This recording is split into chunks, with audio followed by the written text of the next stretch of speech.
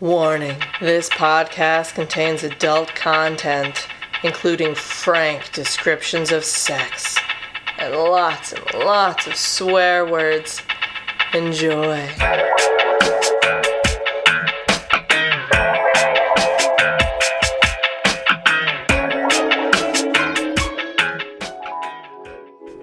She instinctively wrapped her long legs around my waist while I plunged my aching cock into her warm, waiting pussy.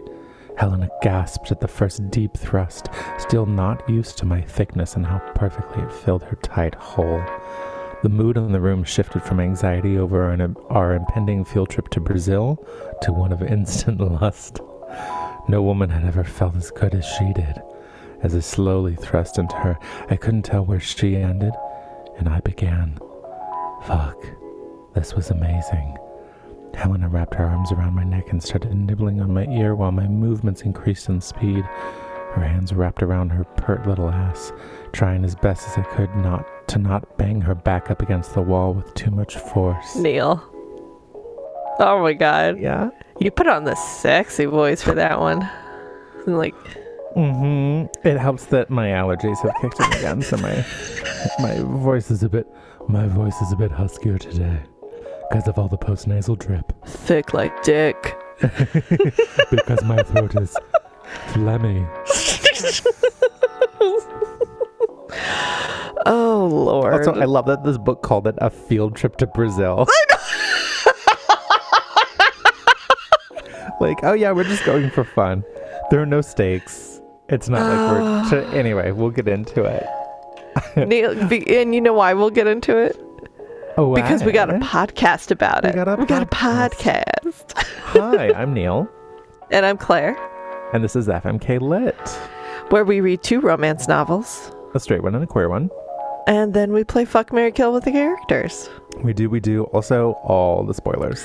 So many spoilers. If you want to know how these books end, then you need to stop listening to this podcast right now, go read these books, and then come back, and we'll all know together. Or you could just take it from us. Or you can just let us tell you how to think about things. Yeah. So I picked some books. You did pick some books. Neil, what did you pick? I picked Unexpected Treasure, the Treasure Hunter series, Book 1 by Grace Rosara and Aidan Willows, and Treasure of Love, Love series, Book 2 by Scotty Cade. Yeah. Also, I feel like that is ballsy to be like my romance series is called the Love series. No other romance series is the Love series. Only ours. Ours is the Love series. Anyway, and the theme is treasure hunters, because you couldn't tell from the titles. We're going back to old school Neil, where it's just right there, where Neil just does a Google search for the titles. It's treasure. Treasure. Goodness. But also, before we do, go ahead. Please. Yeah. Also, before we get on to anything else, I want to introduce a new thing, which is a shout out to our Patreons. I love that.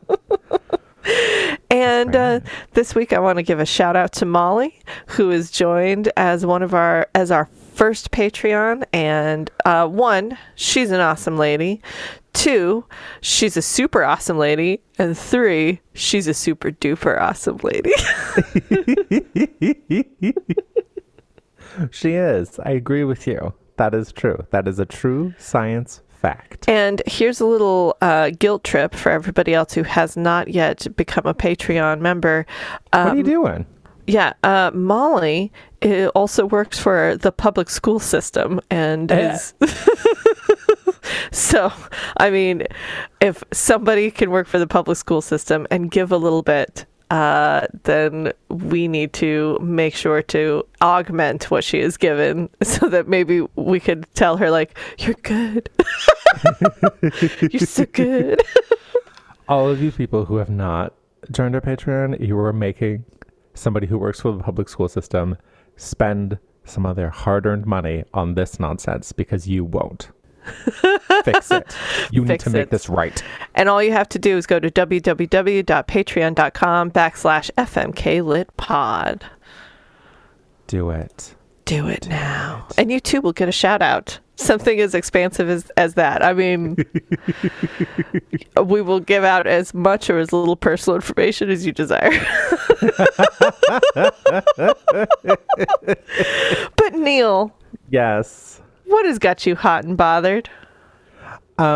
So sort of on theme with this episode, I recently watched the new movie The Lost City with Sandra Bullock and Channing Tatum. Oh, I've been looking forward to that movie so much. I haven't seen it yet. It's good. Oh my God. It's a lot of fun. I didn't know a lot about it. I knew it was Sandra Bullock and Channing Tatum, and I knew that like she was a romance writer and he was the cover model, and they sort of like go on a real adventure. All this is true, but then there's more. Like Daniel Radcliffe is the villain and he's hilarious, and then I forget her name. She was the cop on Only Murders in the Building. Oh yeah, I also forget her name. Yeah, she plays Sandra Bullock's like agent or whatever, and she's hilarious. And it's a really fun movie. Somebody obviously watched Romancing the Stone and used that as a jumping off point because there's like some similar beats and stuff. But it is fun, and their relationship is actually really cute.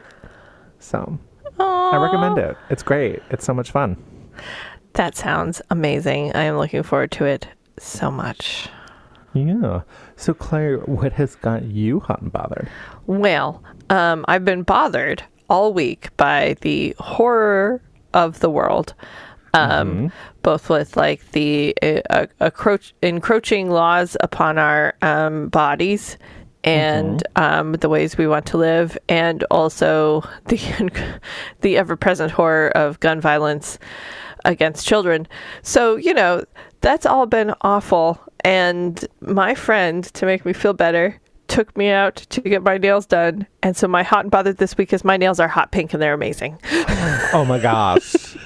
Oh my God, listeners. Look at this beautiful color. Claire managed to go this entire time without showing her nails until just this moment. Oh my God, they're fun. I know, aren't they? And like, where did you go? Was it somewhere near you? Yeah, just someplace. We just went to a place that would take all three of us because my friend and her son came with.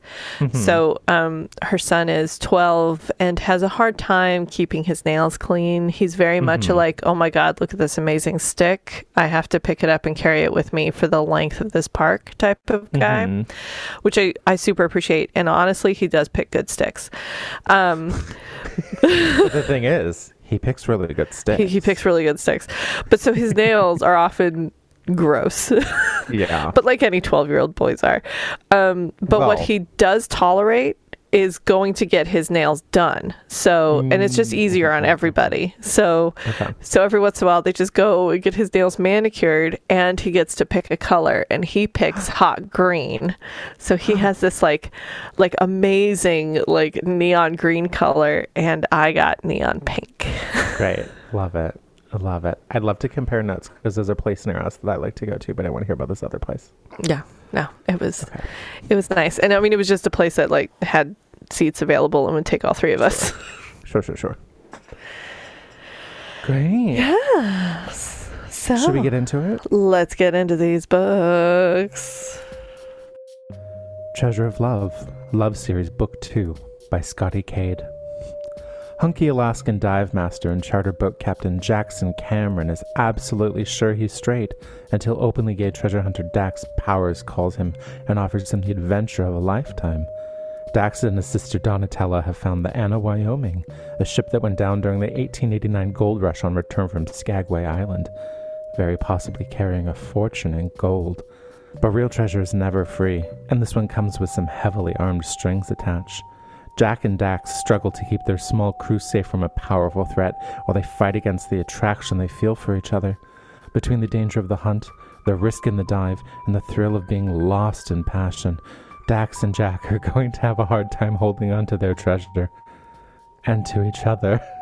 Sorry, I just have Jack and Dax. Dax and Jack. Jackson Dex. Jackson. Jackson Dex. Deck. Jackson Dex. Sorry. So Claire, Yeah. that's what it says the book is about. Can I guess the very first thing you're going to say about what the book is actually about? Oh, yeah. Dax's full name? What is Dax's full name? I don't remember. It's Daxton. Daxton. Daxton. Daxton. Daxton. And his twin sister, Donatella. Donatella and Daxton. Donatella and Daxton. And Jack's full name is Jackson. Daxton and Jackson. Boo. Yeah, it boo. is Daxton and Jackson. Like, Okay. it's rough. So It's rough, man. Claire, Yeah. tell me about the book. Oh my god, this book. Okay, here's the thing. I was expecting treasure hunting and I got it. Except I was expecting like capers, and I was expecting like Indiana Jones. I was expecting Lara Croft.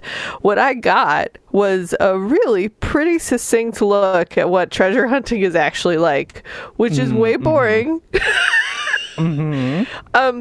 There's full of lots of grids, lots of like, okay, well, we know about where the ship sank, but see, the problem is like ships like move because of tides, and our own ship will move a little bit. We can't just, even if we anchor it, it'll still move a little bit. So it's not like, and then too, like when we're doing like, there's several levels. Oh my God. And like, honestly, it felt really real. That part did anyway.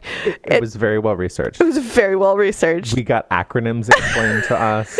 I was like, and then there was so much bathtubbing about who was wearing what kind of wetsuit and who was doing what on the boat where, and oh my God. I mean, and like oh my God. And I want to remind our listeners, when we say bathtubbing, like, you can absolutely explain all of these things to us, and often we would need to have a bunch of this explained. But if it's not part of the plot, it's just an over explanation of things that happen, it's bathtubbing. It's just it's honestly okay. Nothing truly exciting happened in this book until maybe 75%. Ooh, yeah. I would say. Yep. Okay. So, and then on top of that, we have a very awkward couple who... And some nosy, messy queens. Nosy, messy queens. So Jack is a straight man who runs a charter boat operation in Alaska. I've learned a lot about Alaska. 1, I didn't know you could do scuba diving in Alaska. 2, I had no idea that there was coral reef in Alaska. 3, I had no idea there were colorful fish in Alaska. All these things are apparently true, which was very exciting to find out. And I had to find it out because... Alaska. Yeah. I had to look it up because I was like, I don't believe it. I had to look up pictures. Like, that's not true, Scotty Cade. Oh, it is. It is. No, and then looking up the author too, he and his husband have a boat, and they go around around like America and all over in that boat a lot. So all of this he's talking about from experience and from deep research. So believe it when you read the book. And if you want to know more about boating and things, this is a great book for that. If you need an instruction manual about how to treasure hunt that also has some messy queens in it, this is the book for you. So Jack is contacted by Donna and Dax, who are treasure hunters. They seek out sunken ships and claim them so that they can take the treasure that is within it. And they want to look in this one part of an Alaskan bay for a sunken ship. Jack is kind of famous. They're like, yeah. They used to have a TV show that chronicled their last expedition that didn't work out. I get the sense it was like a TLC show or something. Yeah, and I could tell that the writer was older because he referenced Geraldo Rivera's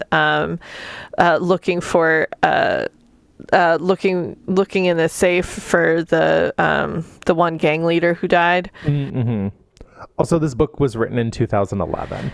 Yeah, Al Capone. So like looking for Al Capone. So like I was like, oh yeah, this is definitely a man of our age or older looking for, writing this book. So that was interesting. But yeah, so there's Jack, straight guy, contacted by Dax and Donna to look for this thing. He calls his brother-in-law, Brad. No, it's Mac. Mac is his brother-in-law, who was married to Jack's sister, but Jack's sister died of cancer. Yes. And then we're filled in on what the previous book was. The previous book was about a straight man whose wife had died of cancer, and he he flies planes, and he was chartered by Brad, a gay man whose partner had just died, and they enjoy learning about, there's planes are involved, something happens, and they fall in love. And in that book, Jack is extremely homophobic, and it sounds like Jack is the antagonist in the book with Mac and Brad, and he's an asshole to the both of them. Mac and Brad and Jack and Dax. Oh my god, it's horrific. But now he's mended those fences. I don't know if that happened in that book or if it happens in this book. He mends those fences, and he needs extra crew to come on for this expedition. So he brings on Mac and Brad, who are the best at everything. Honestly, I love them dearly. As far as like what they do on the ship, they cook, they clean, they are the entertainment. They help like steer the ship. They help with the dives. They do everything. Here's the thing, though. Like, Mac makes a comment and is like, oh, who knew that I'd land a rich doctor, blah, blah, blah. But it's like, they've been living alone on a lake, I'm assuming, since they got together. So that money's about to run out because you cannot run a doctor's practice from a remote cabin on a lake, bucko. Right. And then they, like, fly the plane around and go on adventures, and they travel the world all the time. I mean, it sounds like their life. That's time that Mac isn't chartering flights. Where's this money coming from? I have no clue at all. And it is important to like underline again that Mac was a straight man until he met Brad. I have things to say. Yes. And now our next character is Jack, who is a straight man who meets Dax, who is a gay man, and now we know what this romance is. It is a straight man going, I don't know why I'm attracted to this man.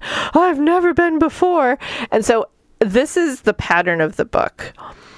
Jack and Dax have an interaction that is a little bit contentious for no good reason. Absolutely not. It makes absolutely no sense. All of their fights make no sense.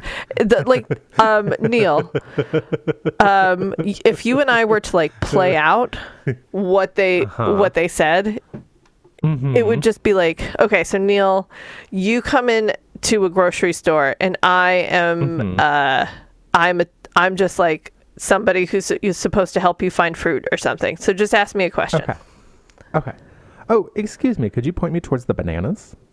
Well, that was rude. You just come up and say things to people? Is that what you do? Listen, I'm trying to get bananas. Tell me where the fucking bananas are. I'll tell you where the bananas are if you back off. Yeah, and I'm going to punch you, and then you're going to kiss me. This was all of their first interactions with That's literally what happened.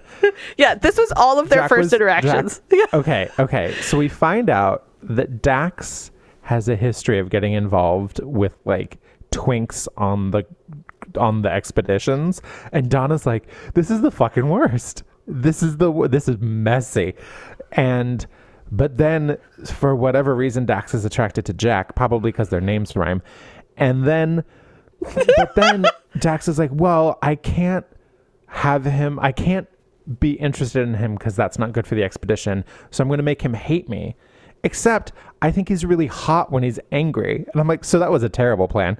And then he winds Jack up enough that Jack is in the process of swinging at him to punch him in the goddamn face. And Dax is like, how do I defuse this situation? I'll kiss him. Because he's so hot when he's angry. Like, what? Yeah. And which does diffuse the situation in a way that would never happen.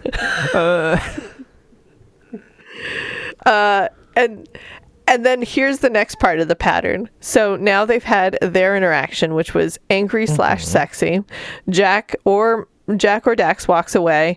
Jack runs into Mac and Brad, who are immediately like, girl, tell us everything. Have you guys hooked up yet? What's going on? Ha ha, you thought you were straight. We knew you were gay the whole time. Like, and that happens. This exact scenario happens 10 times before Jack and Dax finally have sex. Like, it's like boom, boom, boom, boom, boom, boom, boom, and every time it's like it's like a comedy almost. It's like Jack will enter a room and there's Brad and Max sitting there going, "Well, did you do it? Are you gay yet?" Yeah, and then in between that, talking about grids and cameras and weather conditions. Right. And Donna is a lesbian. God, can I just read a quick passage about Donna?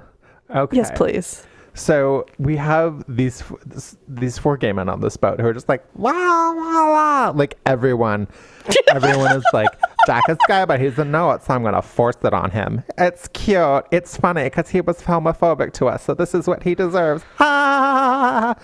Anyway, and then we cut to Donna. In her bedroom, Donatella lounged on the fainting couch in her favorite silk pajamas with a copy of Out magazine on her lap and a vodka martini straight up with extra olives in her hand. I'm like, yes, I love you. You're amazing. I love you. And there's a part 2 where she's, in all their years of treasure hunting, she'd never had an onboard fling or brought any of her girlfriends along on an expedition. Dax, on the other hand, always said that he didn't mix business with pleasure, but he had a very short and convenient memory. What gives him the right to carry on like a sex-hungry teenager? He's had more onboard romances than a cruise ship gigolo. I'm like, thank you. This dynamic is so just like 4 queens, just like, whoa, and then the one lesbian who's the voice of reason and just wants to get off the boat so she can go fuck a lady. That's this whole book, and I love it. I love Donna so much. Yes, absolutely. That's Donna, relatable queen. See, and the thing is, though, so now after the kiss, the relationship between Jack and Dax is Jack wants attention from Dax and wants to explore his sexuality and his feelings, but he wants to do it as slowly as possible. Dax says, I 100% agree, but I'm going to tease you. And they don't do a whole lot. There's some kissing, some touching, a lot of cuddling, but they, for the most part, take it super slow.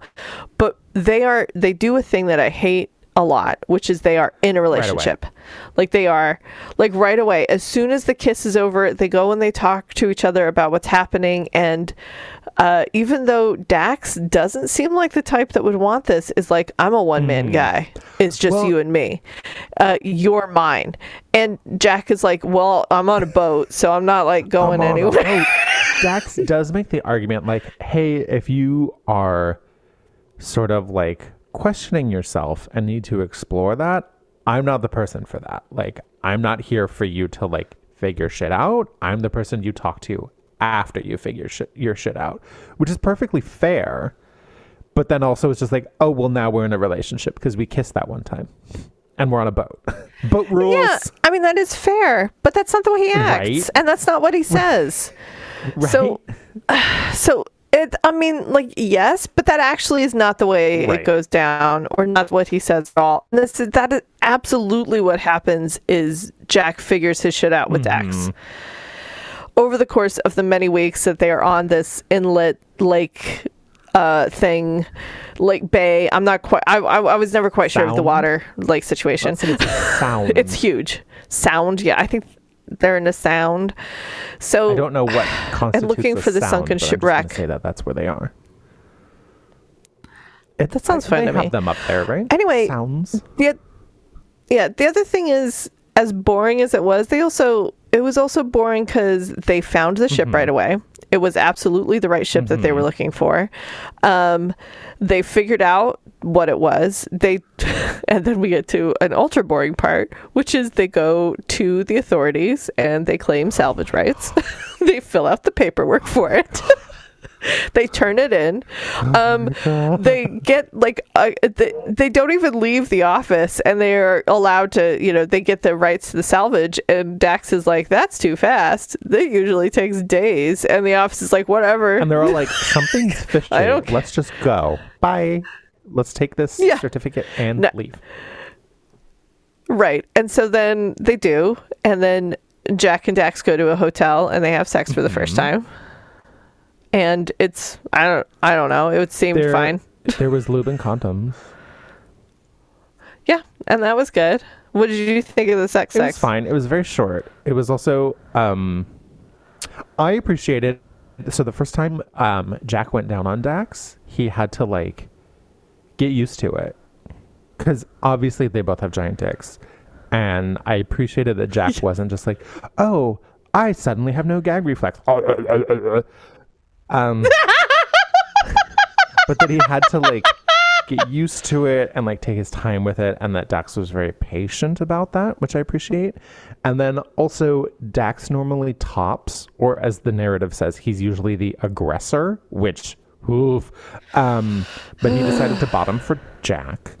And so then it was entirely new to Jack, and it was like it had been a long time for Dax, so they had to take their time with that to sort of like build up to Jack being able to plow him and whatnot. So I did appreciate that. That felt very genuine, very realistic. And I appreciated the whole time Jack is like, "Am I hurting you?" And Dax is like, no, just like, give me a couple seconds. Just don't move. I just got to breathe.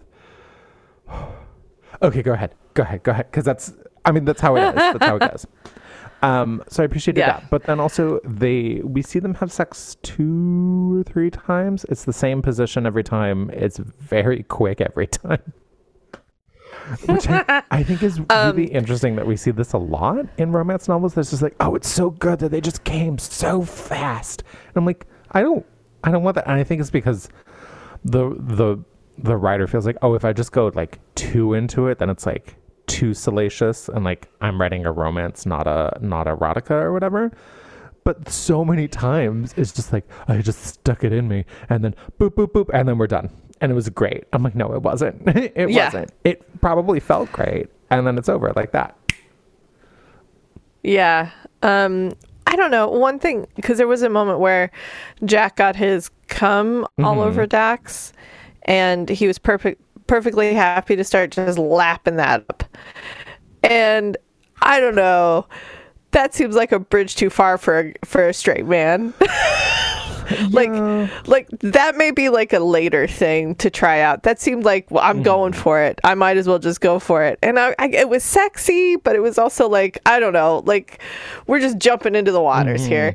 And I was like, okay, like at that point I was like there was a moment in his head, he's like, "I can't believe I'm doing this and I'm loving it." I was like, you're saying you can't believe you're doing a lot of things. But you seem very adept at it. So I could have taken like a little bit of a breather there, but you know, it was sexy, so whatever. Yeah. And then they get back to their ship. Mac and Brad have done all of the work of cleaning things up, and then this was the weirdest scene for me. I hated this whole moment. They discover that the ship has been like, people have been on the ship and have gone through it. It's been ransacked. Things have been moved around and nothing has been stolen. So they're not quite sure what's going on, but they are like looking through, and then they shrug it off. They're like, whatevs. Yeah. But you know who doesn't shrug it off? Mac and Donna, who are upset that people have touched their underwear, and now they must throw out all their underwear. Go shopping for new underwear and come back and get plastered. Like, I would go shopping with them. And I'm like, why didn't we see that scene? Why didn't we see that scene? It would have been great. It would have. She would have had her martinis. She probably would have talked him into trying on some lace panties or something. And he'd be like, oh, try on these boxes. The bitch session they would have had about God, Jack and right? Dax. It would have been so good. But the moment he was like, I gotta throw away this underwear, I was like, what? Okay. Sure. It was kind of a weird thing. But it was also weird that they just shrugged off that people were on their boat and they're just like, there was some, I guess this is just what happens when you're on the sound. There was some hint of like, oh, if we get the police involved, it'll take too long and we want to get back to the thing, to the wreck. But yeah, they seemed pretty blasé about it. Also, at this point, we have had several instances of it's like, oh, if they had just been paying a little bit better attention, they would have seen somebody watching them through binoculars. So there's like every, 4 chapters or something, it's like somebody was watching them. It's like, who is that? Is something interesting going to happen now? No? Okay, not yet. No. Okay. So when they actually get down into the ship, there was some interesting things. I did enjoy the horror of it, which I've never really thought about before, which is the bodies. Oh, yeah. Especially when they got into that room that hadn't flooded. Oh. Yeah. Ooh. That probably stank. Yeah, so that was... Yeah, well, I mean, and they had their thing, they had their the whole face on, so their face on. Their face on. And I'm assuming we do not bathtub on the podcast. We will spoil, but we won't give too much information. I assume it actually didn't smell. They had their respirators on. It made it sound like and I don't know the thermodynamics of this, but it made it sound like that because everything around it was flooded, but that room wasn't, that it had created a vacuum. So it wouldn't smell because there's no air in there to smell in.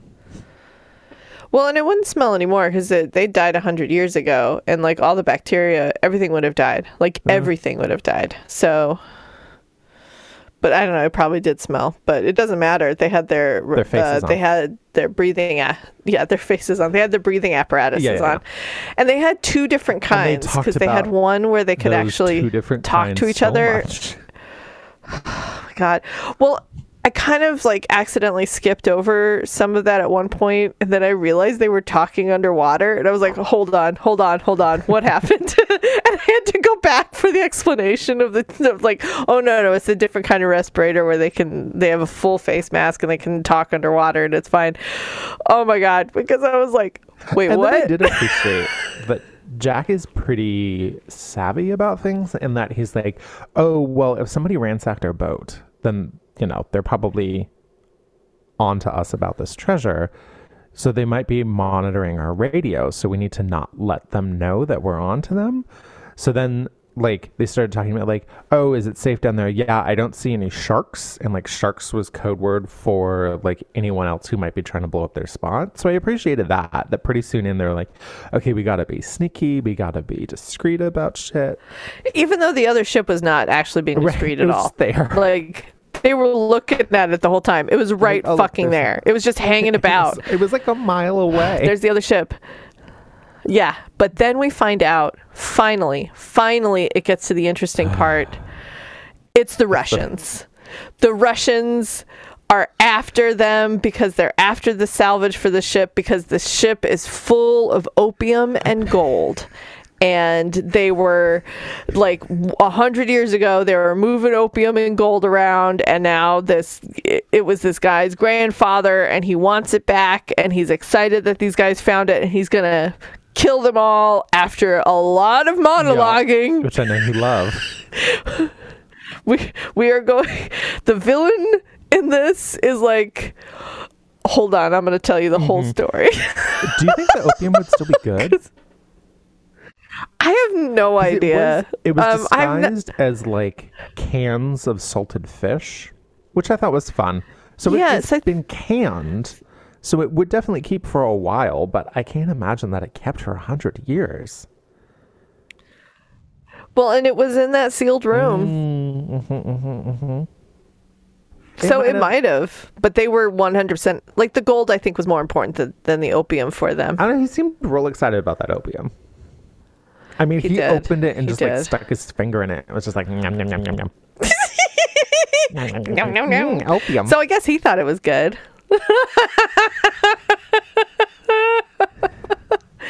And during this whole thing, like Jack and Dax, like Dax is wounded because he's shot with a spear by one of the Russian dudes, and Jack's like freaking the fuck out about it. And both of them are like, I guess this is how we die. Like both of them, like several times are like, well, this is how I die.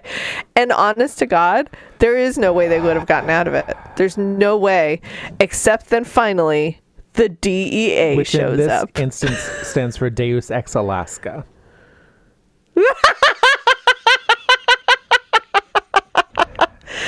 Well, it also stands for the drug. It's definitely the feds have shown up, and they were the ones who were listening. They were the ones who ransacked the boat because they put listening devices in all over the boat. So they've been listening the whole time. You've been listening to people. So they got a whole. Place.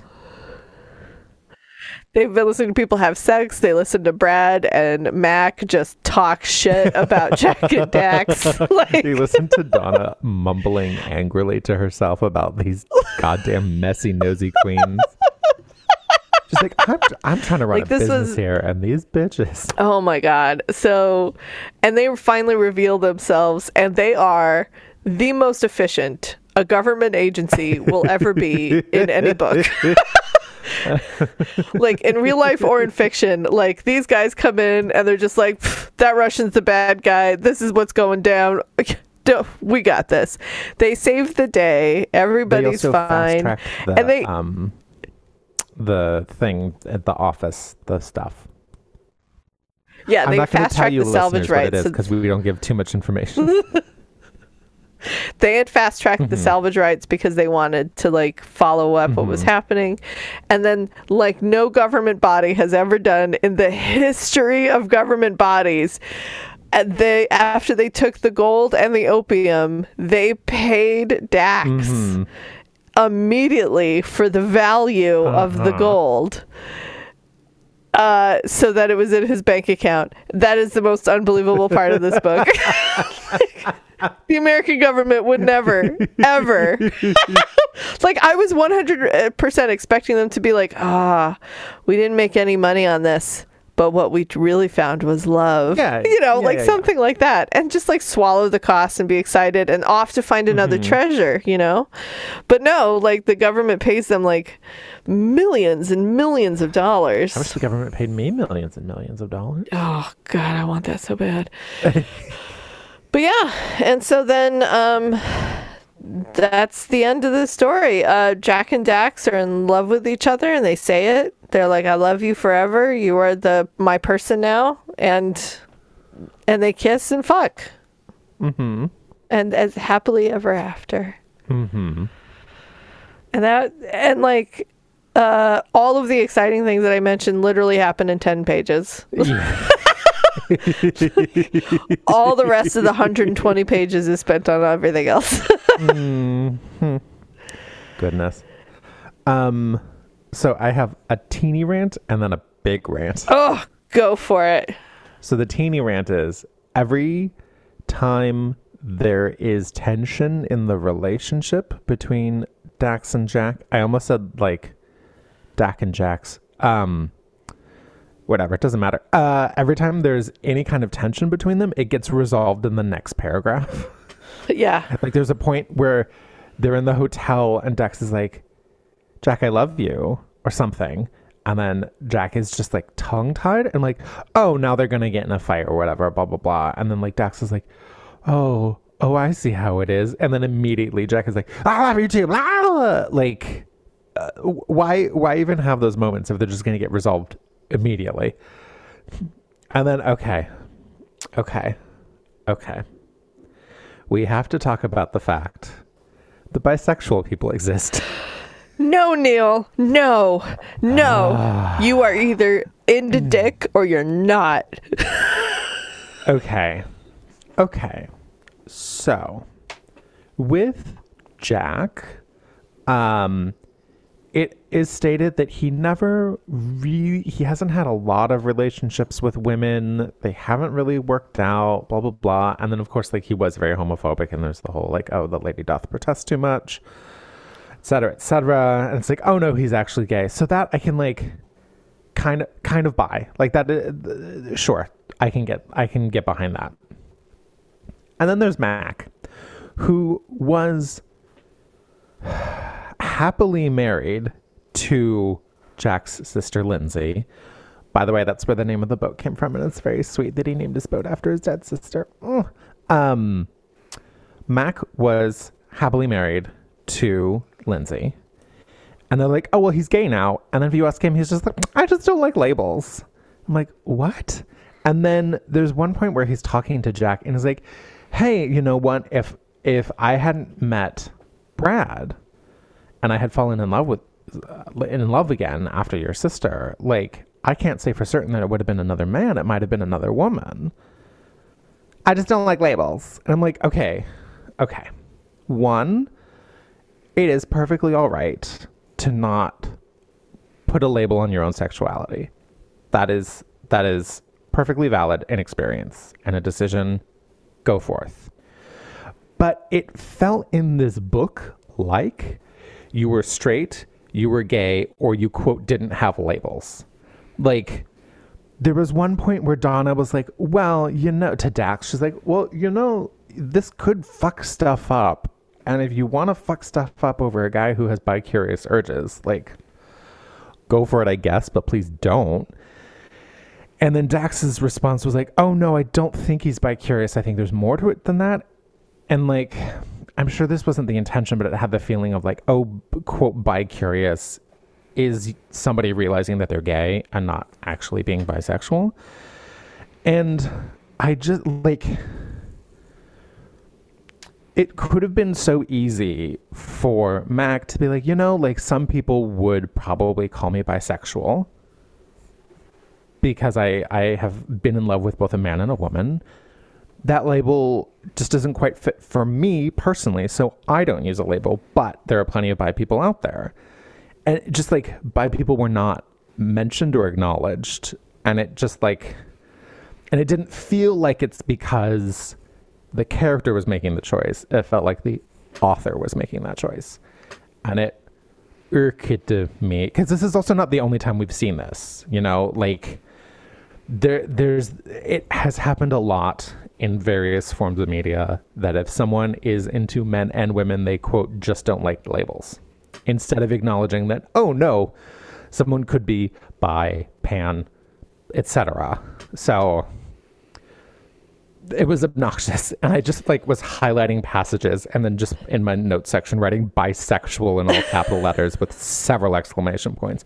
And there was a point too that, like, Jack was having his sort of crisis of identity and was like, how can I be attracted to a man but I don't want to be gay? Like, how is that possible? Blah blah blah. And it's just like, bisexual, just be bisexual. That's fine.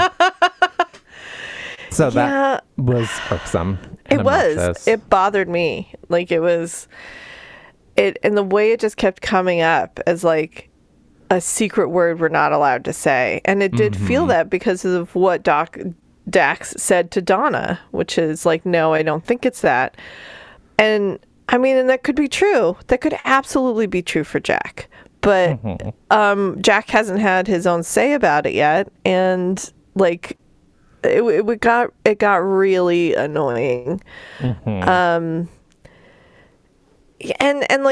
And also the way they set up these people's characters, like that, Dax was a guy who, liked a certain type of thing. He had these flings. He made mistakes. It just didn't seem like, but then everything he did with Jack, fucking these names, everything he did with Jack, fucking these names, everything he did with Jack and all the ways he acted and reacted, it was like, that's not the same guy who on other boats did other things like that. It just didn't make any sense to me.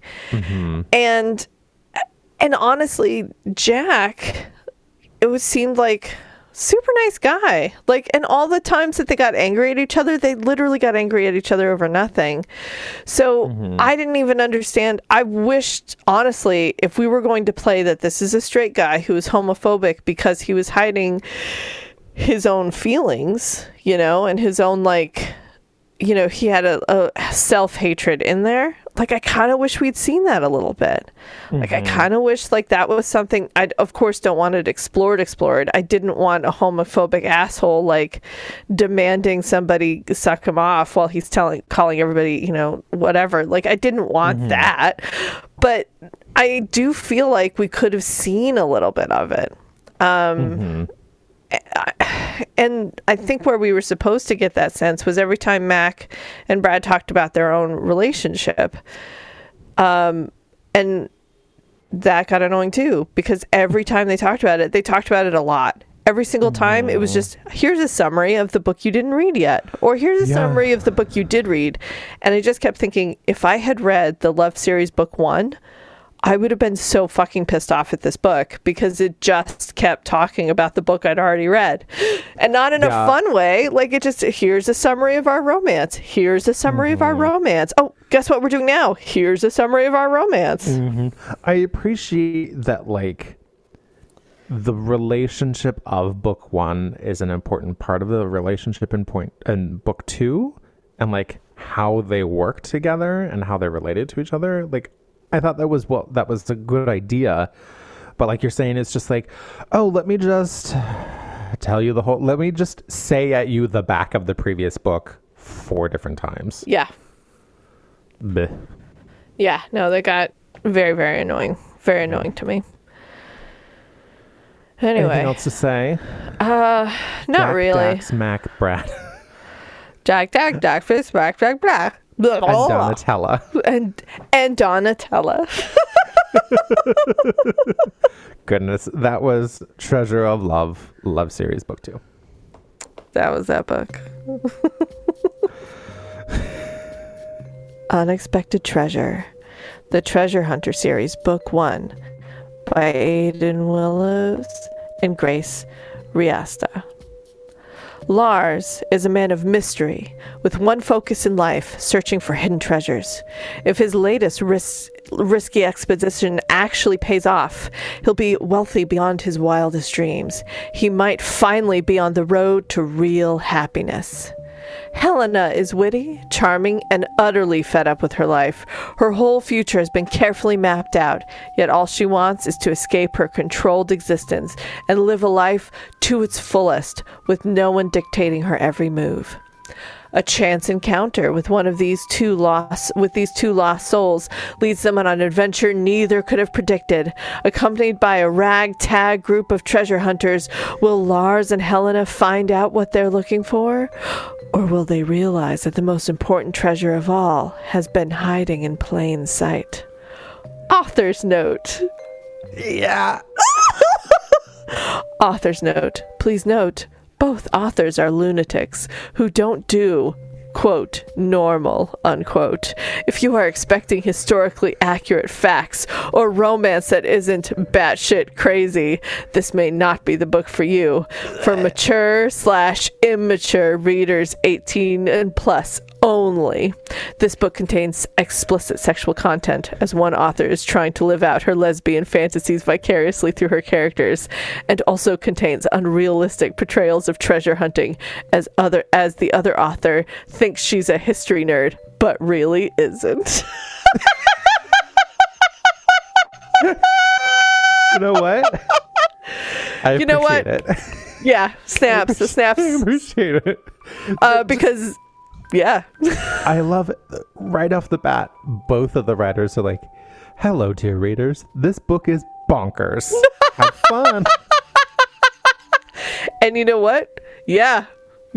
This book is fucking bonkers. I have very many feelings about very many things that happen.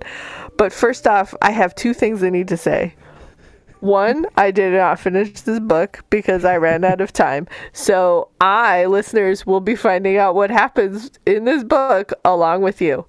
Two, when I started this book second, and right away, the very first couple of paragraphs, I was like, yes, this is exciting. This is the excitement I was yearning for in that other book. And then I got to the next part and I was like, oh, stop. Oh no. I don't want to read this book anymore. And it was like in a paragraph of it. I was like, yeah, exciting.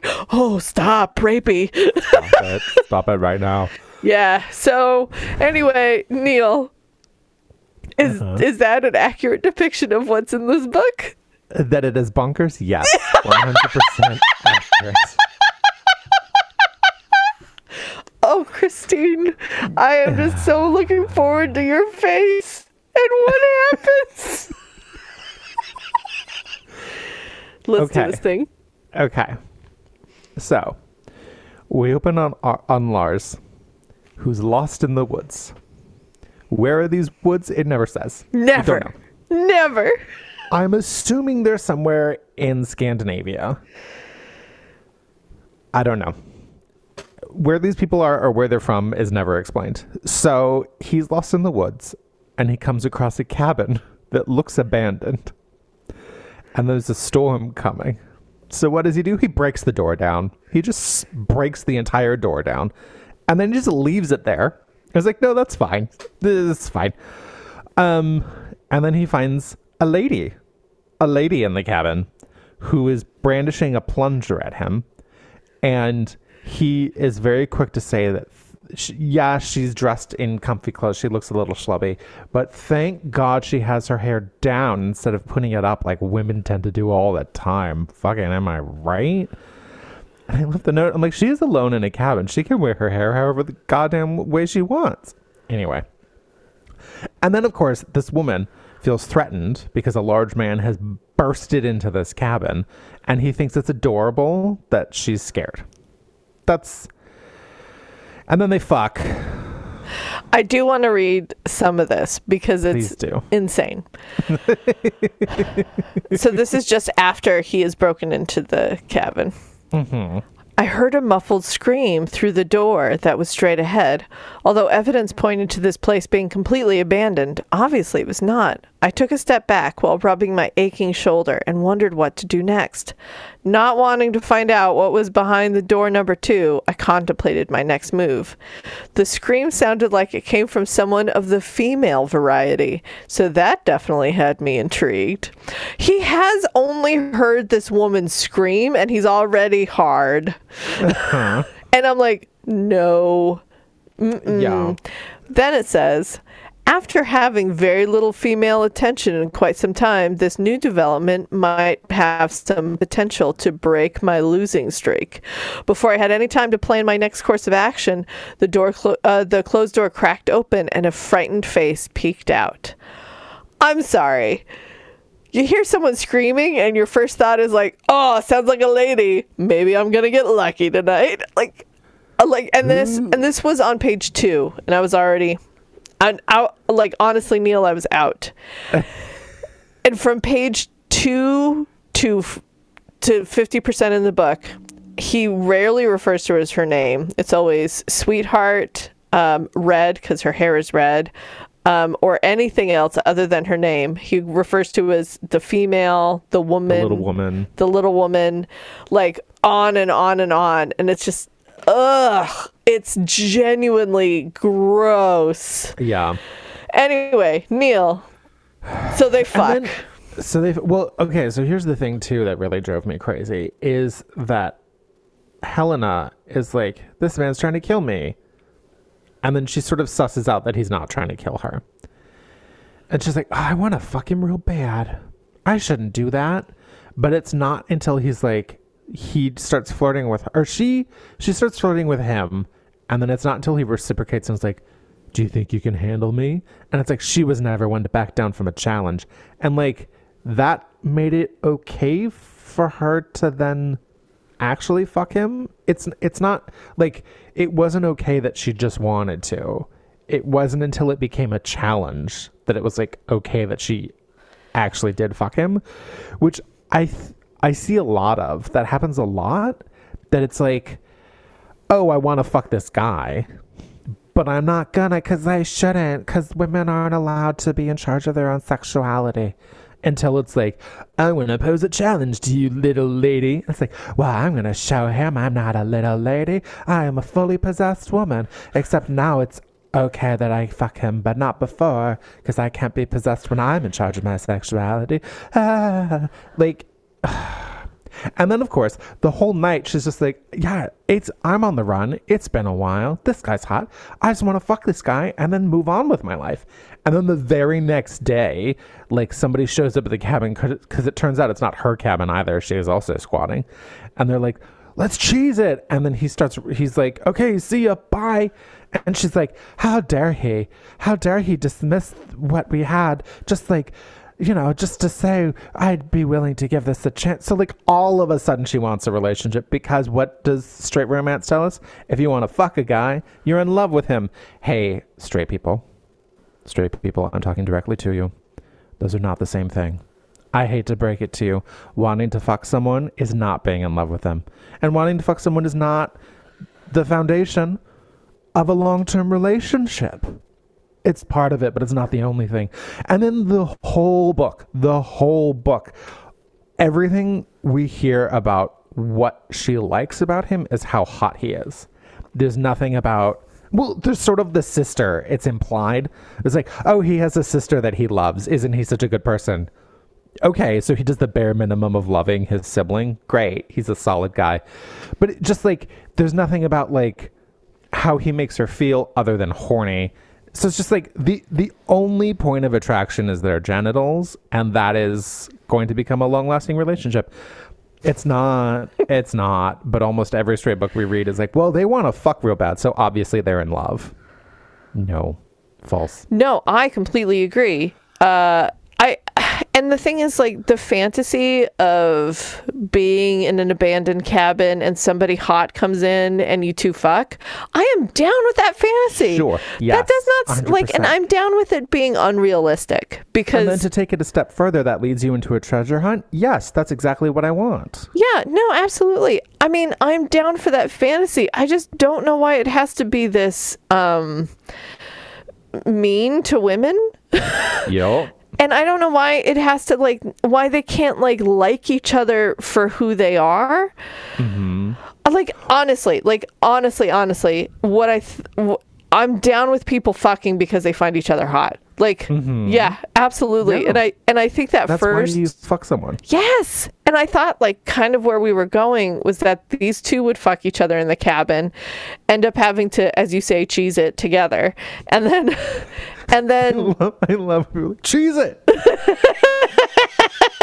I wish they said that because that'd be so fucking funny. I know. Well, but they're probably in like Norway or somewhere, and may or may not be Scandinavian. So yeah, who knows? For a little bit, I thought we were in Appalachia, but no, apparently not. So, and then they would have like a sort of a love-hate relationship. Like they're super hot for each other, but now that they really know each other because they're traveling together, they're fucking annoyed by each other, but they're still hot for each other. I was like, yes, give me that.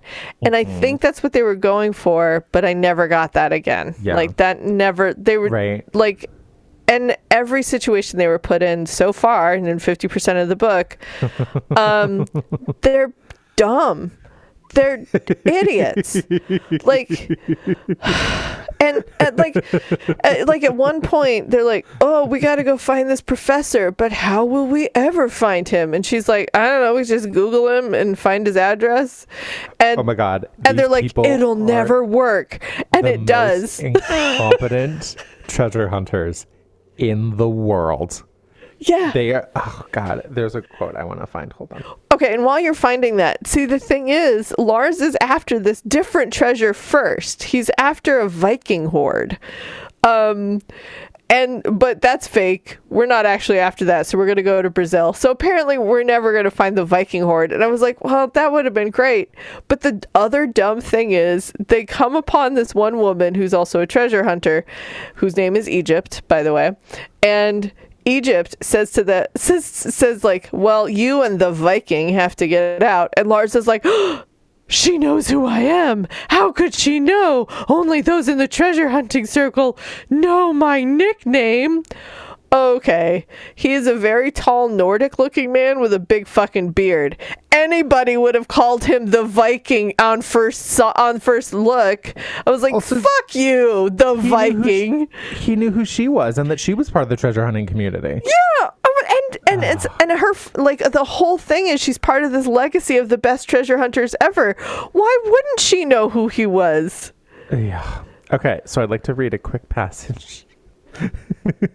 Helena says, I don't understand how any single one of these people managed to wipe their ass without help, let alone find hidden treasure. What have I gotten myself into?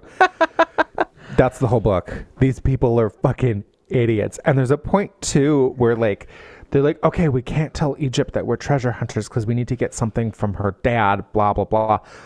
And then, like, Helena goes up and she's like, oh, yeah, I need to talk to Egypt. I borrowed a book from them. And Egypt, who Helena assumes that Egypt is a man because at one point, Lars is like, oh, you're going to have to flirt with Egypt a little bit. So Helena's like, oh, dude, I'll flirt with him. Sure, whatever. And this beautiful lady opens the door and she's like, I need to borrow a book from Egypt. And then Egypt's like, not so much. And then Lars bounds in and is like, you'll have to excuse my friend. She hasn't taken her medication. She's talking crazy talk.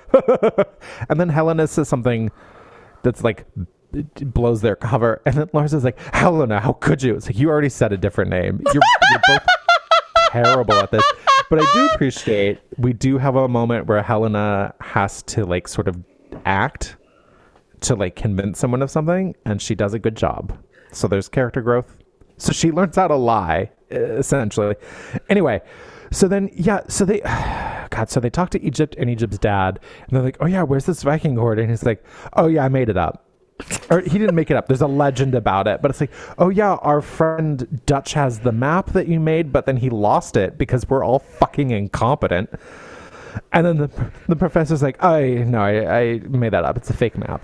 I just wanted him to leave so I could drink more, so I made it up. Yeah, but I do, on the other hand, believe in a lost Incan city.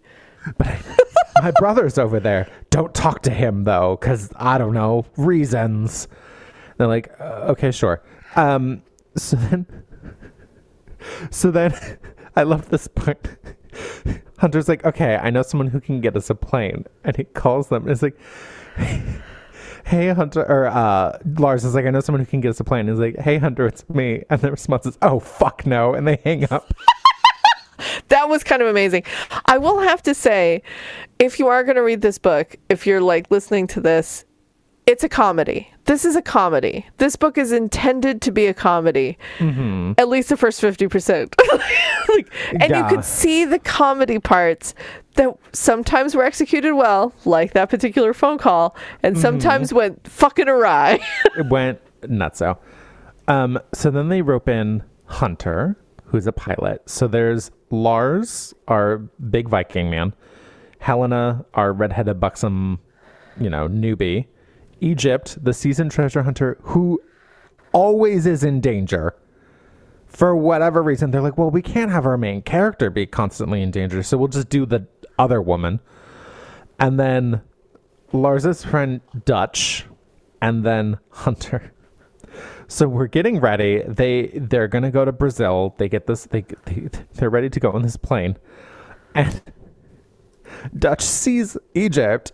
I was like, this fucking bitch. And she's like, this fucking asshole. Turns out they used to date before she came out as queer. I think she's a lesbian. And now they like hate each other and they're like constantly at each other. And it wasn't fun. It wasn't cute or funny. It was like, he was being really misogynistic about it. And it was not fun. No. So anyway, They jump into the plane, and then they fly away, and it's like, the plane has no bathroom. And Helena's like, what happens if we have to go to the bathroom? And Hunter's like, hold it. But it's like a 10-hour flight. It's 18 hours. Goodness. They're on there for 18 hours. And it's a small plane. I've been on small planes. Those things are loud as fuck. 18 hours. Ugh. Loud as hell. No bathroom. Nah, there's cups. You're peeing in closed containers. That's not happening. I can't hold it for fucking 18 hours. That's bananas. So that was fun. So then they land on this little island to stop and refuel. And they go to this little hotel. And Helena mispronounces the name of the hotel because it's Portuguese. And Portuguese is a bonkers language. And Swish wash, swoosh wash, swish wash. You see how it's written, and someone who doesn't speak Portuguese is like, oh, you say it like this. And it's like, oh, no, you say it like this. And it's like, she really was adorable. It's like, oh, you think scared, dumb women are adorable. Got it. That's insane. No, I mean, Portuguese is it's a beautiful language. I did that as like an asshole, but it is a beautiful language, but it is not intuitive. Mm-hmm. Mm-hmm. And then two very strange things happen in this hotel. One, there's a very beautiful black woman working reception, and Egypt talks to her in Portuguese and like arranges for the rooms and then also hits on her. And Helena has this thought. That woman is so beautiful, she must be an alien. She probably has a penis. Aren't alien penises weird colors? I'm just like, bitch, what on God's green earth are you doing? I read that part over and over and over again. And I was like, wait a minute. I cannot possibly have read that correctly. And then did I drop LSD before reading this passage? Surely that's what's happening. A further part where things about this woman are confirmed. And I was like, and I reread it and I had to go back and read this part again because I was like, why would anybody think these things? I mean, like, even setting aside the fact that this is a white woman who's going to a colonized island populated by black people who were probably brought in as slaves. She's in this woman's country and she's like, oh, she's so beautiful. She must be an alien with a penis. A big old alien dick. Like, even that aside, like, I, as a white woman, find this black woman so exotic. She can't possibly be from this planet. Even that aside, like, why would you think that woman is so beautiful she must be an alien, which means she's got a big old dick, like, and that the dick must be purple in addition, like. And all I kept thinking was like, have a dick, it's purple. Okay, is this woman high? Did someone slip her something? She's been holding it so long that her brain is floating in her own urine and she can't think straight anymore. I mean, I believe it. It's just human waste soup inside her whole body, and she just doesn't understand. Also, it never talked about how much everybody had to use the bathroom when they got off the plane, which I think is weird. Yeah, because they brought it up. Anyway. So then Lars and Helena get this room, and then the second weird thing that happens, and it's not weird, just very unexpected, is that Helena's like, oh, I have to go down the hall and, like, shower or brush my teeth or whatever. And she and Lars are, like, getting hot and heavy, and they're like, I'm going to go brush my teeth, and then we're going to go to Bone Town. And he's like, yeah, do it. She's like, okay, bye. So she goes down the hall, and then she, like, walks by Egypt's room, and she hears noise. So she's like, I know what I'll do. I'll just open the door. She's just like, I'm just going to stick my head in and see what's going on. And then, of course, Egypt and the receptionist are fucking. And Egypt's like, oh, hey there, Red. She probably says Helena. Hey there, Helena. You want to join us? And Helena's like, oh, gee, I don't know. I don't want to cheat on Lars. I'm like, bitch, you're not together. I don't know. I shouldn't be looking at this. And then they took their clothes off and she's like, I guess I'll stay for a little bit. I'll just watch. That's not cheating. I'll just watch. So then we watch Helena and the receptionist, who has a name, I just don't remember it, do sexy lady things to each other. And then Helena's like, oh my God. She's like, I've never been this close to anything so erotic. And I'm like, you've never, none of your sexual experiences have been this erotic? Maybe you're a jack and need to figure out that you're gay. Whatever, it's fine. And then she's just like so turned on by watching these two ladies get down that she rushes back to her room, ready to just jump on Lars, and he is asleep, snoring, and taking up the whole bed. It's this very much like, man, am I right moment? And I'm just like, what is happening? What is any of this? It was at that point I was like, what is the fantasy supposed to be here? I could not figure it out. One, because the sexy moment. Okay, it was watching these two women, flames on the side of my face. The sexy moment between these two women was very sexy, and I did like that the straight book introduced us to like voyeurism and queer content, and I was like, okay. But what upset me about it was how not that it didn't feel like the two women were participating in, like, it didn't feel like mutual satisfaction moment at all. Like, I really wasn't sure who was into what, and then I was like, oh, are we using these two women in an uncomfortable way? I guess they are consenting to this moment, but like everything feels awkward. And then that she didn't get to like have sexual release after that. I was like, that's unfair. Why didn't we just let them have sex after that? Right? Like, what an additionally sexy moment it would have been if she was like, Lars, wake up. I just watched two women bone and we got to get down. You know, that would have been great. I would have been all for it. But instead, now we have an emotional moment because now she reads the letter. Yeah, for no reason, for absolutely no reason. She's like, oh, there's his backpack. Oh, she was looking for something in his backpack, and she's like, I'm gonna find. Oh, look, it's a letter. I'm gonna read it. And there, if there had been anything up to this point indicating that she had wanted to know more about him, but that he had sort of like put up these walls, like they were implied. His distancing her from his personal life was very much implied. Because he was a dick, but not because of any specific thing he did. But there was nothing, like, we never had a moment of her wanting to find out more. Like, she wants to fuck him, so that's enough for the relationship, obviously. Thanks, straight romance. So there was nothing telling me why. She was like, I'm going to read this letter now. And then the letter was addressed, hey, big bro. And I highlighted that and I wrote lies. Lies. No one. I mean, listen. No one writes a letter to their sibling and says, hey, little sis. And this is like a letter. And I'm like, that's not how that goes. But it's about his sister who, like, he doesn't tell people about because he knows that people will use her to get to him. And I think at this point we've been introduced to the concept of the arch nemesis Beretta. Who's an Italian treasure hunter who's unscrupulous, but he probably is competent, unlike these jackoffs.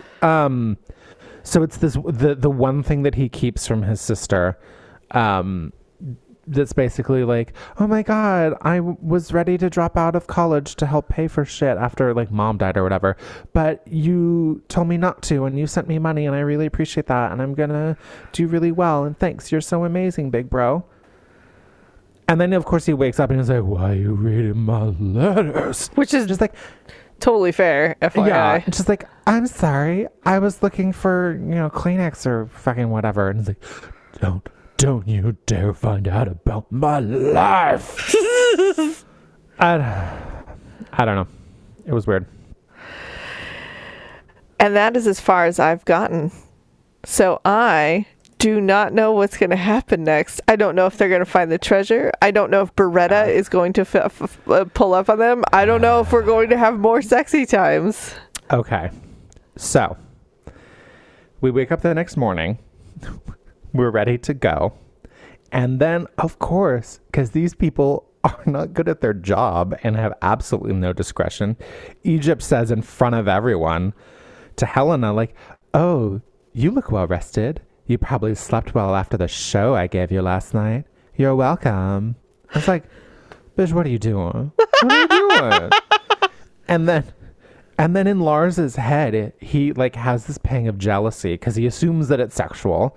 And then he has it was thought, to be fair. Yes. He has this thought, since when am I jealous of a woman? Like, well, fuck you. That's when.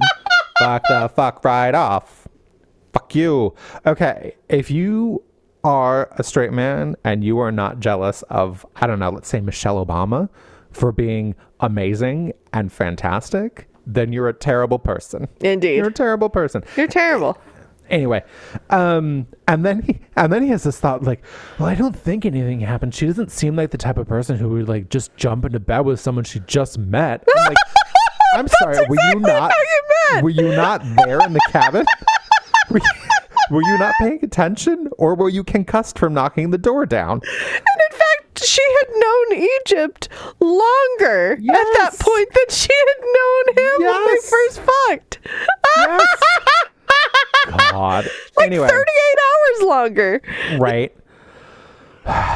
So they get back on the plane, and there's this whole thing about how everyone is like rotating who gets to sit in the co-pilot seat, because then they don't have to listen to Dutch and Egypt fight. And in my mind, I'm like, just put one of them in the co-pilot seat, and then nobody's fighting. But they sort of like take turns, because they're both just like everybody realizes that Egypt fucked the receptionist, and then Dutch is like, oh yeah, I would have done a better job at it than you would, and then all this weird fucking shit. Who knows? So that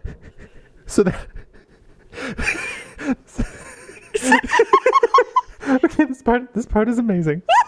So Helena talks her way into the co-pilot seat because she's like, I cannot deal with Egypt and Dutch. I can't deal with any of these jackoffs. Nobody here knows what the hell they're doing, Hunter. And Hunter's like, yeah, these people are fucking idiots. I'm just here because I'm getting paid.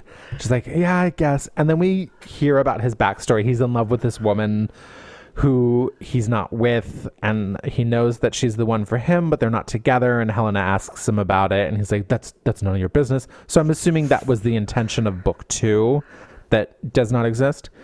And then she's like, okay, well, I'm just gonna take a nap. And then she wakes up to somebody screaming, we're gonna crash.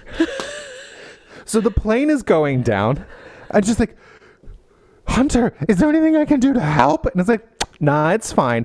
And then he starts whistling a Beethoven symphony as he's flying this plane to keep them from dying. And he's just like so cool and calm about the whole thing.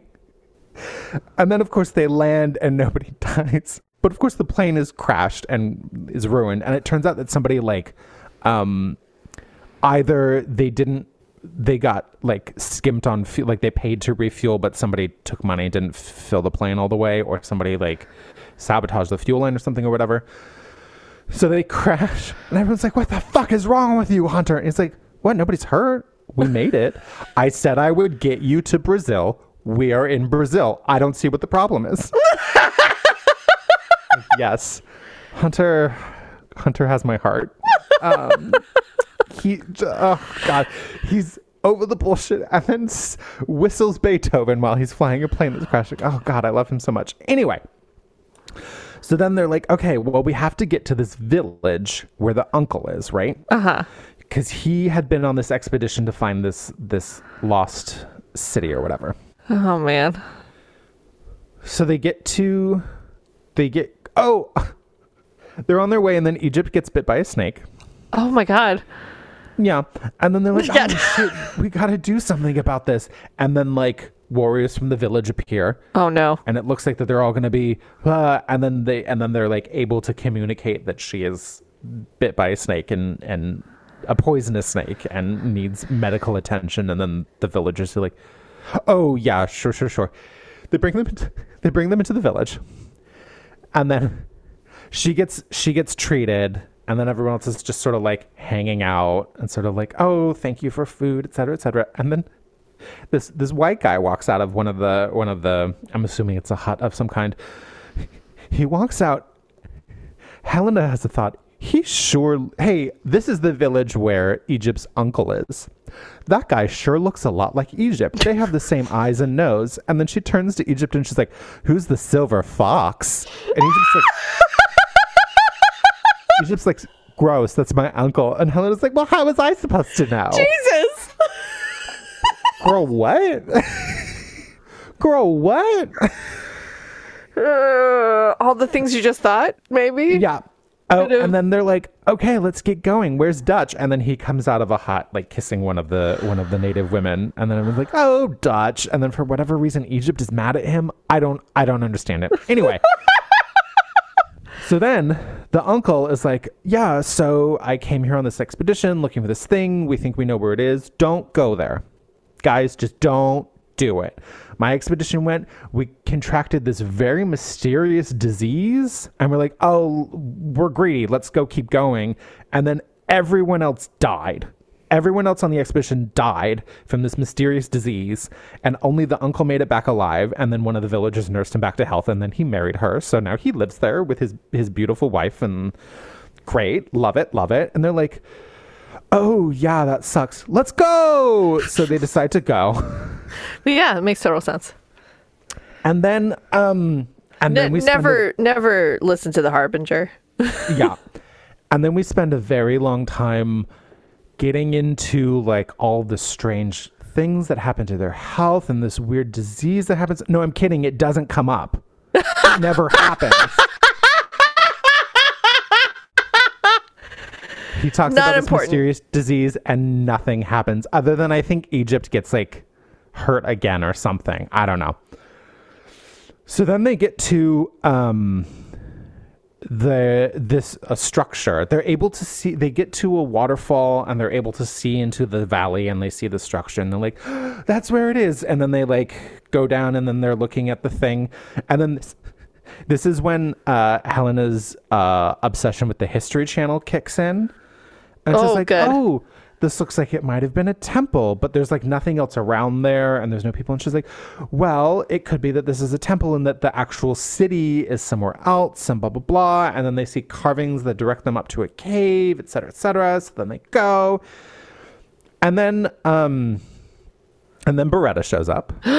Bum, bum, bum. He captures Egypt, obviously, because she's there, even though she gets introduced as this like boss ass bitch. And she's like, what? I'm Egypt. I fucking rule. And then every other day she's getting injured or kidnapped.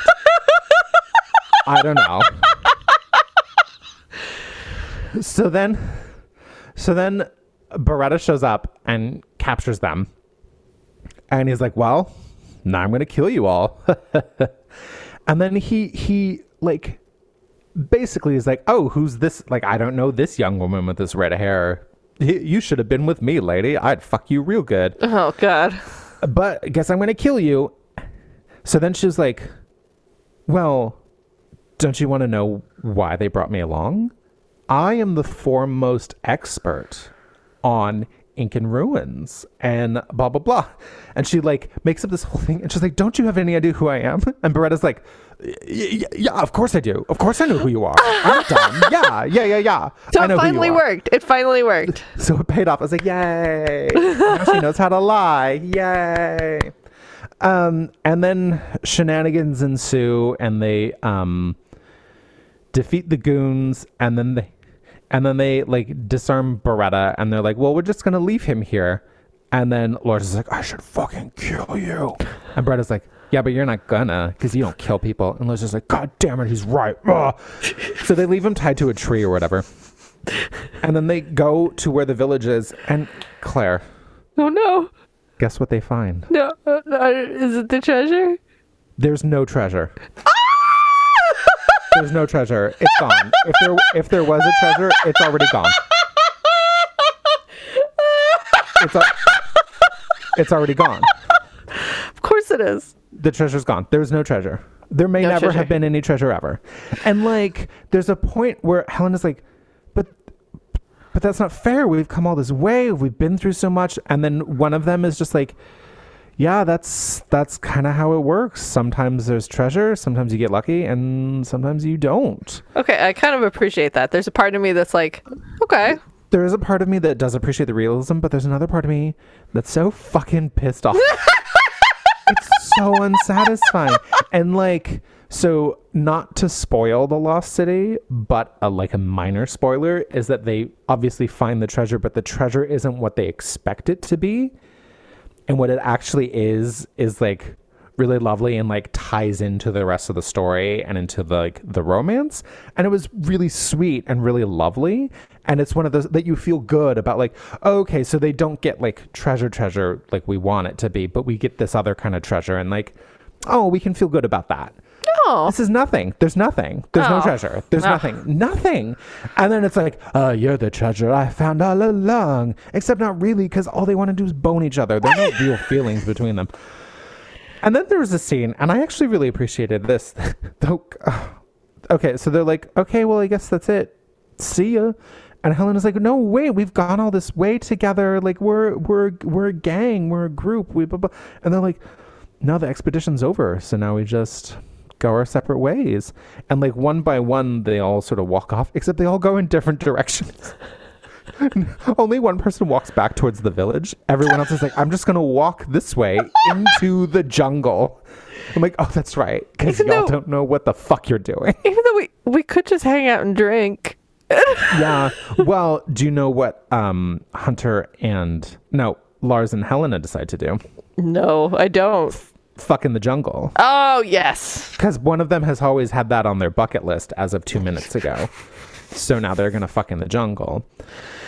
And then we cut to, I'm trying to remember the very end. I think what happens is they are like on some other trip or something. And then Beretta shows up and is like, you should have killed me when you had the chance. And then they're like, yeah, well, whatever. And he's like, I have your sister. And then I think that's the end of the book. Bum, bum, bum. Yeah. So it was indeed bonkers. Yes. I mean, that feels...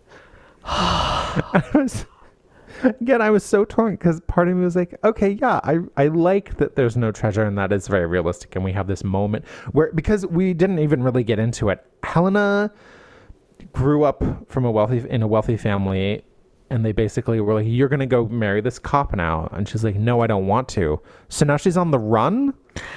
I don't know. I know, but it was modern times. And I was like, she has her own job. Like, and apparently a master's degree. Yeah, I think it meant to imply that he was a crooked cop and would like do unscrupulous things to get her back. I don't know. So she's on the run, and I kind of appreciated that she saw this as an opportunity of like, it's an actual adventure. It's a treasure hunt adventure with this really hot guy who's going to take me to Pound Town. This like lady who's kind of a boss-ass bitch who gets hurt all the time, who'll let me watch her fuck this woman who definitely does not have a purple penis.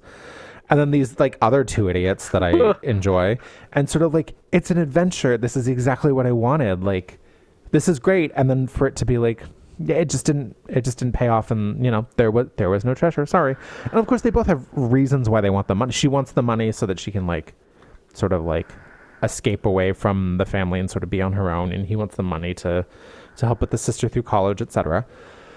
And so I did appreciate this sort of like, yeah, there's no treasure, but that's not what I want from a romance novel. I think that's what it is. I think if this were anything other than a romance, I'd be like, oh no, it's like the realism and like this sort of about the disillusionment of dreams and sure, I love it. But it's like, this is a romance. I want them to fuck. I want them to find treasure, and then I want them to fuck on top of the treasure. Like, is that too much to ask? Apparently. I think that's all I had to say. Did you have anything else that you wanted to? Oh, sorry. There's another. I don't have. I have a note. I wrote a lot of notes about that first scene in the cabin when they start to get into it. So she's alone in this cabin in her schlubby clothes, And then she shimmies out of her clothes to reveal that she's wearing black lace panties. I was like, lies, fucking lies. Lies. Oh, also, You can't run in black lace panties. No. All the chafing. The tenses in this book were all over the place. Tenses everywhere. It was bananas. It was bananas. I think that's it. So that was Unexpected Treasure, the Treasure Hunter series, book 1.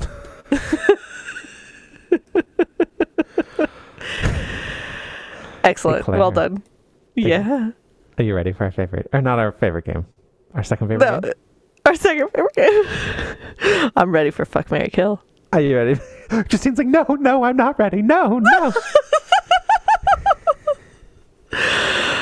Claire. Yes. Let's Fuck, Marry, Kill some folk.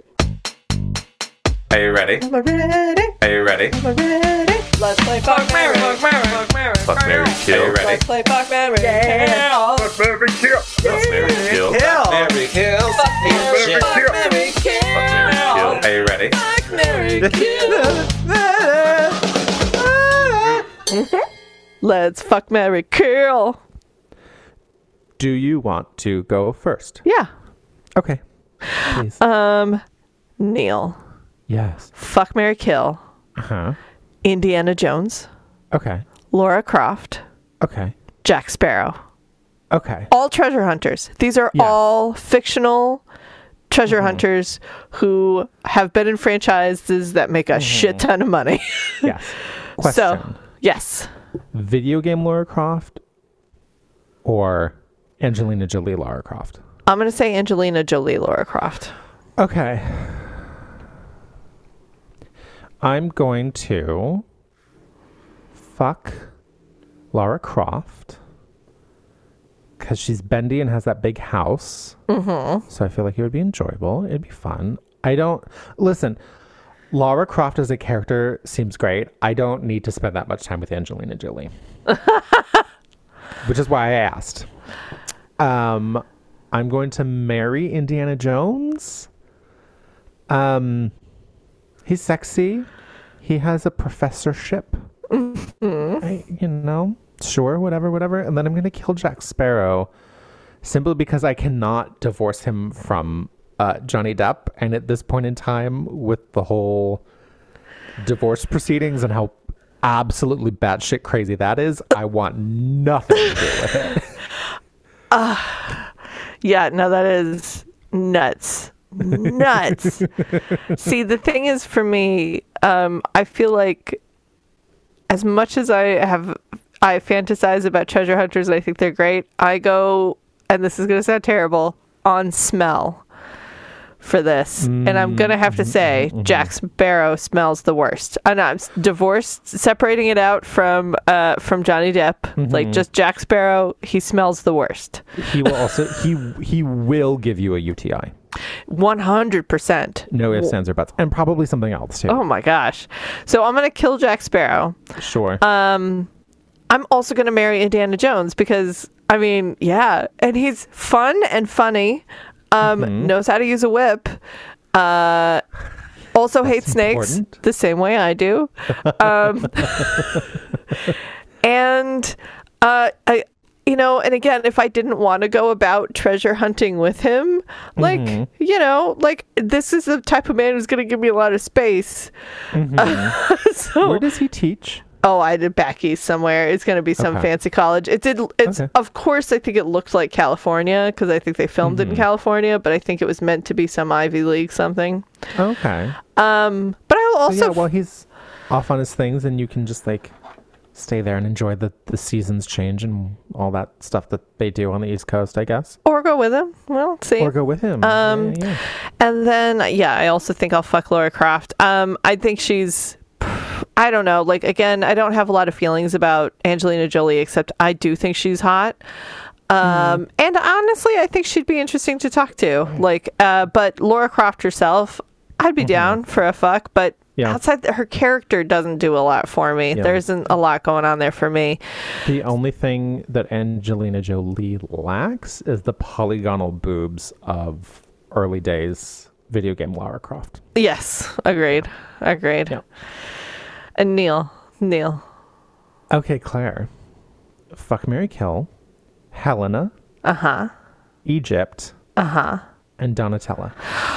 Well, 3 ladies in these books full of men. I am marrying Donatella. Mm-hmm. I'm gonna go on every adventure with her because she always remembers to pack martini mix. She and I will have crazy great adventures, have luxurious long baths, and then get into these beautiful silk robes and just like chill in beautiful cabins. No, and she's super smart. And then go underwear shopping and get fucking wasted. 100%. She's not putting up with bullshit. I mean, everything about her. I love it. So no, I am marrying Donatella. I think I'm gonna fuck Egypt because I think that's all she might be good at. Like, I don't. She's not good at treasure hunting. Not good at treasure hunting. Seems like more or less like she seems smart in that first scene with her, but the more I hear about her, I'm like, and then that's the end of that. I mean, but although anybody could have seen through the ruses that was being thrown at her. Like, I borrowed a book from Egypt. Hello, I need to talk to Egypt. I borrowed a book. Anybody could have seen through those things. So I'm gonna kill Helena. Yeah. Look, she ended up being an accidentally smart character, and something I think the writers did, which was a mistake / good idea, is that they decided that they were going to throw a lot of that stuff at Egypt because they wanted Helena to be smarter. And they wanted to like up her smart factor, which I always appreciate in any book where they're like, we cannot make our main lady character dumb.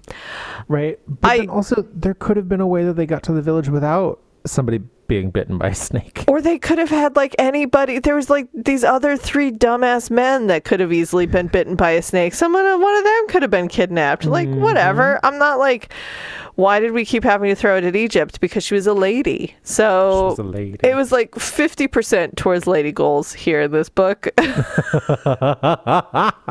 So, well, it can't be this lady, but it has to be some lady. Yeah. And that's, sorry, that doesn't work for me. So yeah, and Neil? I'm going to do the same. I am also going to marry Donna. It's going to be amazing. It's going to be fantastic. Because with the money that they got from the Alaska treasure, they're buying a new boat to go find the original wreck that they were trying to get to, and then stuff happened. So it's going to be a very big boat, a big, beautiful boat. And yeah, I'll cook for them. I'll help them lower, dive equipment into the water. Why not? I'm butch. I think it'll be great. And then I'm also going to fuck Egypt. Because I bet she's good at it. Or, if nothing else, she'll fuck the receptionist and I'll watch and we'll all have a great time and then move on with our lives. And then I'm also going to kill Helena, who was somehow the most competent person in that book. You almost said pussy. She had very competent pussy. She had a very competent pussy. I mean, it made Lars fall in love with her. So it was a very competent pussy. She was a very competent pussy. Look, I just need some competent dick this weekend. Do you mean confidence? No, competence. Competent. It's a very competent pussy. Goodness. And of the books, Claire. Yeah. Or do you mean of all the characters? All the characters. Yes, of all the characters. Who you gonna fuck? Who you gonna marry? Who you gonna kill? Oh my god. I don't know. I think I'm gonna still marry Donna. Like Donatella and I think she's the most marriageable. I'm on board with that. I actually think I want to fuck Mac and Brad. Because I think like I am down for like a great session of having sex, a long section of just bitching about other people, and then their couple name would be Brack or Mad. Of course it would. And then just like eat good food because it sounds like they're good at cooking, and like go on our merry way. Like that sounds delightful. They were on a boat, and granted, Jack's boat is a pretty good sized boat. They were on a boat. They made club sandwiches. I know. I was more surprised at the spaghetti. Like they had like spaghetti bolognese. Well, see, that to me makes sense because you just throw a bunch of shit into a pot. I mean, club Whereas, like, a club sandwiches. sandwich, but you have to like. You have to have the room to cut everything and then like assemble it while there's water moving, you know, while you're on the water, sort of like. See, and that's why the pot thing makes me crazy. I mean, although I know it's all fine, but like, because the sloshing in the pot. I'm sure they have a thing that you like put that extends the lip of the pot or something up. I don't know. I just don't know anything about boats. I don't know anything about food. What's food? What are people? Anyway, What's Neil. spaghetti. And who would I kill? I haven't killed anybody yet. Yeah. I think I am gonna kill. I'm gonna kill our man from Unexpected Treasure, the main character. What is his name? Lars. I'm gonna kill Lars. Okay, that's fair. Like just the way he thought about women was enough to sentence him to death for me. Yep, that's fair. I'm gonna fuck Dax because I bet he's good at it.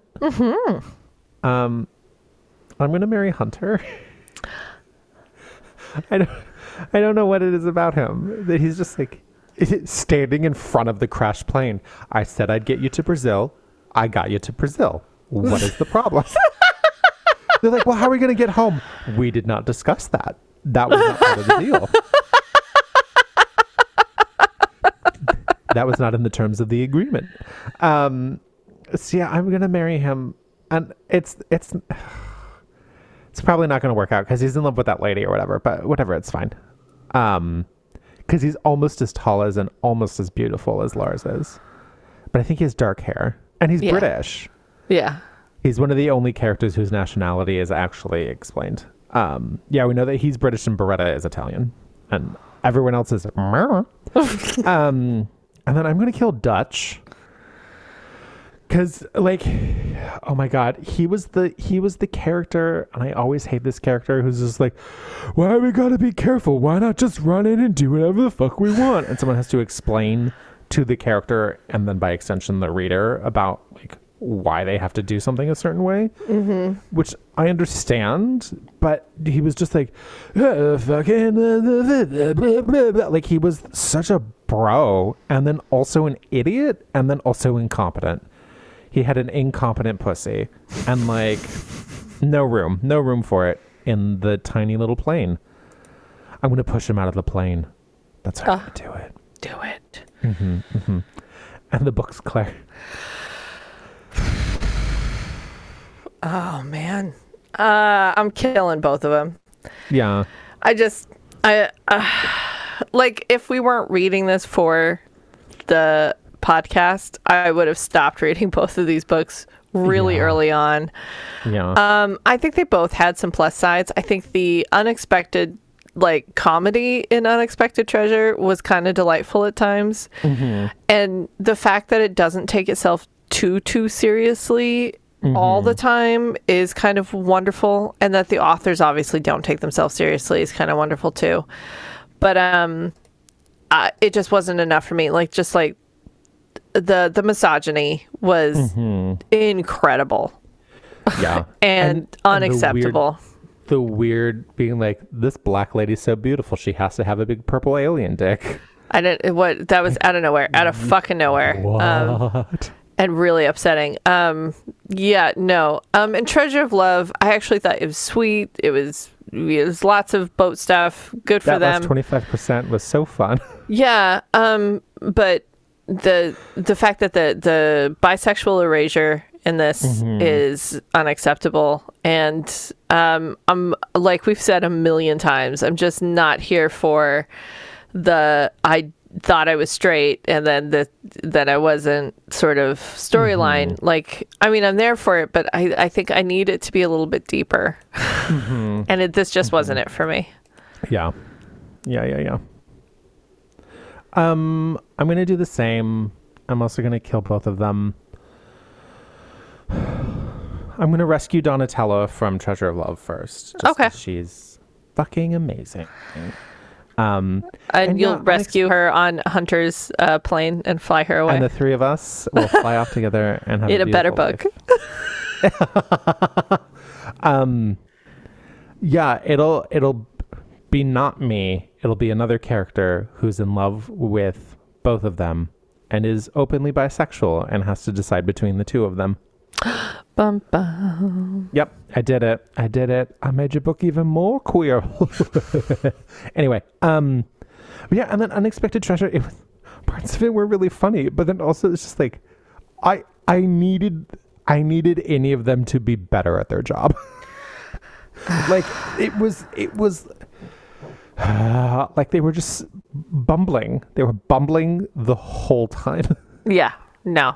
It was crazy. And it was funny because with the two of these together, like Treasure of Love was too realistic for what treasure hunting is like, and Unexpected Treasure was too unrealistic for what treasure hunting is like. And I feel like I'm Goldilocks, and I'm looking for just right. Right. But also, I mean, points to Unexpected Treasure for that that author's note on the back of the book. Yeah. Be like, hey, everyone, this book is going to be bananas. Nutso cuckoo banana pants. Yeah, And good it for them. was. Hats off to that. Hats off. Yeah. Aiden and Grace, you have hats off to you. Yeah. And then like I said in the last episode, this was book 1 that was written several years ago, and there is, as of now, no book 2 that I could find. So hopefully they're still friends. Yeah, hopefully they're still friends. Yeah. Okay. Now it is time for a favorite game. Christine Gas! Hello. Christine Gas. I have not made it easy, my friends. Great. Oh, I like a challenge. It is important for our listeners to know that our next episode is going to be our 69th episode. Nice. So this better be a really good theme, Claire. It No better pressure. be. All the pressure. All the pressure. Boy, All the peer pressure. All the pressure. Okay. Are we ready? my Yes. thinking cap is on. My thinking cap dissolved like 3 months into the pandemic. All right. Now you're going to have to go far afield. Okay. Because Okay. you're not going to guess it from the titles. Okay. Okay. Heart and Hand by Rebel Carter and She Whom I Love by Tess Bowery. Oh my God. I have to say right off the bat, those are both really good author names. I know. Rebel Carter and Tess Bowery. Heart and Hand by Rebel Carter and She Whom I Love by Tess Bowery. Both of these are like, you could not get more like broad. Like they're totally like, they could just both be called, this is a romance novel. Romance Guess what novel the theme by is. Rebel Carter. I feel like I'd read that. Fair. Fair. I'm going to say blacksmiths. Ooh, that sounds sexy, but no. No. I mean, Okay. to tell you the truth, there might be some blacksmithing that happens in one or both of these books, but that's not the theme. Okay. How Okay, about I have some. is it like what do you call those things like Colonial Williamsburg where it's they dress up in the before times? Like, is it Like people that are the cosplaying? recreation. Reenactment Yes, romance? reenactment romance. Yes. Oh, God, that'd be amazing. But no. No. Okay. I have a similar guess. Is it Ren Fair? Ooh, no. But those books are on my list. I have Great. found Ren Fair romances. Yes. Oh boy. Okay. I'm also going to take a wild swing, even though you gave us the clue of blacksmithing, but I'm like, fuck it. Whatever. Strippers. No. Again, on my list, but no. Great. Let's see. What else could it be?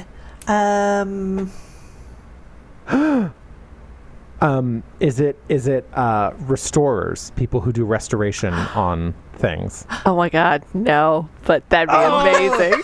I was like, are we going to read my the God. romance novel version of The Repair Shop? Because I will cry Oh my God. so many happy tears. Oh my God, so I mean, many I've happy looked. tears. I have looked, but it's that's kind of actually looking for romance versions of The Repair Shop is actually what led me to the last books I picked, the Carpenter and our construction worker one. So honestly, like I've looked. Okay. Well, we know what we're writing next then. I know. Okay. Is it public television? Sexy public television. Sexy. Because I'm thinking, I don't know how this happened, but literally a thing that happened to me is one day I just appeared on the mailing list of This Old House. So now, every couple days I get an email from This Old House. I don't know how. I didn't sign up for it. But it's welcome. Yeah, my guess is antique dealers or antique roadshow or something. It also sounds Ooh. good. All right. Everybody gets one more guess, and then I'm just Okay. going to tell you. Okay. Have any of them been close? No. Oh, shit. Oh, Okay. Say the titles one more time. Heart and Hand. She Whom I Love. Okay. Heart and hand. Okay, Okay. let's think about hand things. I think about hand stuff all the time. I know. I was about to say, so Neil, so let's brainstorm. What are some hand jobs? Hand models, manicurist, sex worker. Yes. This is my guess, and I'm happy with it being my final guess. Medieval court romance. I would say that's probably in the fact that these are both period pieces. That's not that's not the theme, but that's probably the closest. But the period is way off. Oh, okay. Well, that's me.